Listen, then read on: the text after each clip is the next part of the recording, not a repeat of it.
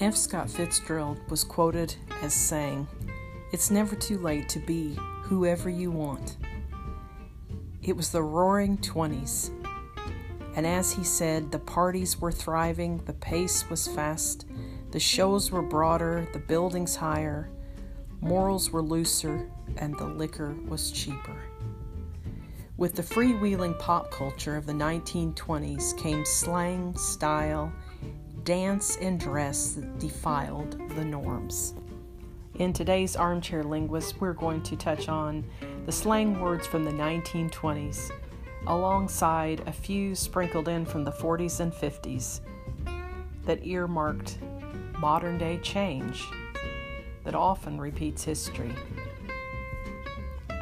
In a book review that I did on The Cheaper the Crook, the Greedier the Patter, there was a number of vocabulary that was befitting of the 1920s era, where zoot suits, gangsters, and the original sugar daddies surfaced, alongside the cowboys, the hipsters, and the vernacular that formed the American way.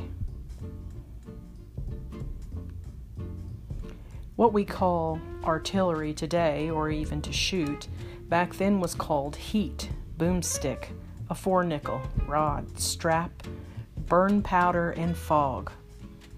Famous movie lines where he threw lead and fired a pill. Whereas in more modern day, we have the famous Eastwood saying, "Go on, make my day." Oomph girls from the 1930s were World War II pinups built like a brick house. Early 20th century boomed into vamps, the seductive female. And what began to be called a chick to describe the attractive female was called a bird, dating back to the 1800s to indicate a tough guy or an eccentric. And it wasn't until the 1960s that the British used it to describe an attractive woman. From early 1910 to 1950, box job was commonly used to describe a caper, safecracker, or strongbox, what we today call a vault or a safe. Gangster slang in the 30s to describe bulge was "Pinky's got the bulge," which meant to have an advantage.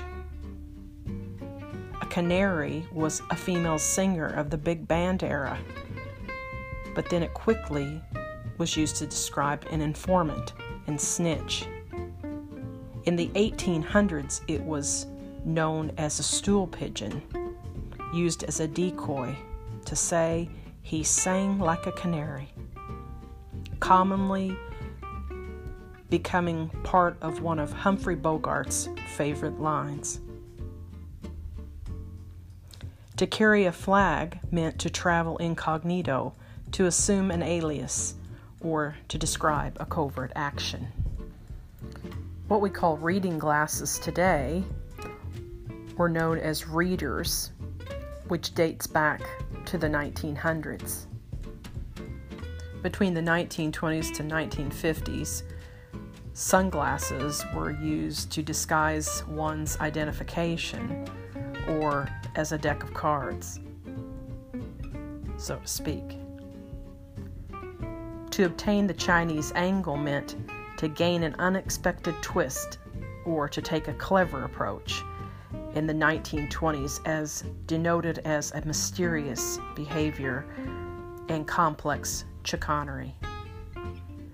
The British later coined the term inside edge, or to obtain the Chinese cut, to denote a remarkable skill. Dropping the dime in the 50s and dropping the nickel in the 30s meant the urban gangster to incriminate or snitch on someone. Con artists between 1920s and 1930s were denoted as fake-a-loos or hard luck stories, snitcheroos. To say cash or check, as commonly used in restaurants, meant Kiss Now or Later in the 1930s and 40s. It became part of pop literature, such as Knock Me a Kiss, quickly describing the hipster era of that time. The name Jack, which is a common American name, dates back to 1890 to mean money in the underworld, to steal. Later in the 30s to mean hijack, or any mate or friend that was part of the African American jazz musician era of the 40s. A mug, which is what we refer to as a coffee mug, or sometimes the face, is actually dates back to the 19th century to mean the face of a grotesque or comical grimace. Vig denoted the word vigorish, which is an interest on a Sharklone in the 1920s of the Jewish underworld and Rothstein era. It also had a Yiddish Russian root, yigorish, which was used to describe gambling winnings. And finally, yeg described a sinister man. It was first used in 1903 by the New York Post, and later was traced to the 19th century for Jager, the German word to mean hunter. Well, get wise to yourself. Don't try and work both sides of the net. Ball the jack, barber up, and amp your move, or go find a drum and beat it. Until next time, share this podcast. Be sure to subscribe. Drop me a line on a voice note of your favorite linguistic topic or question, and I'll speak to you soon.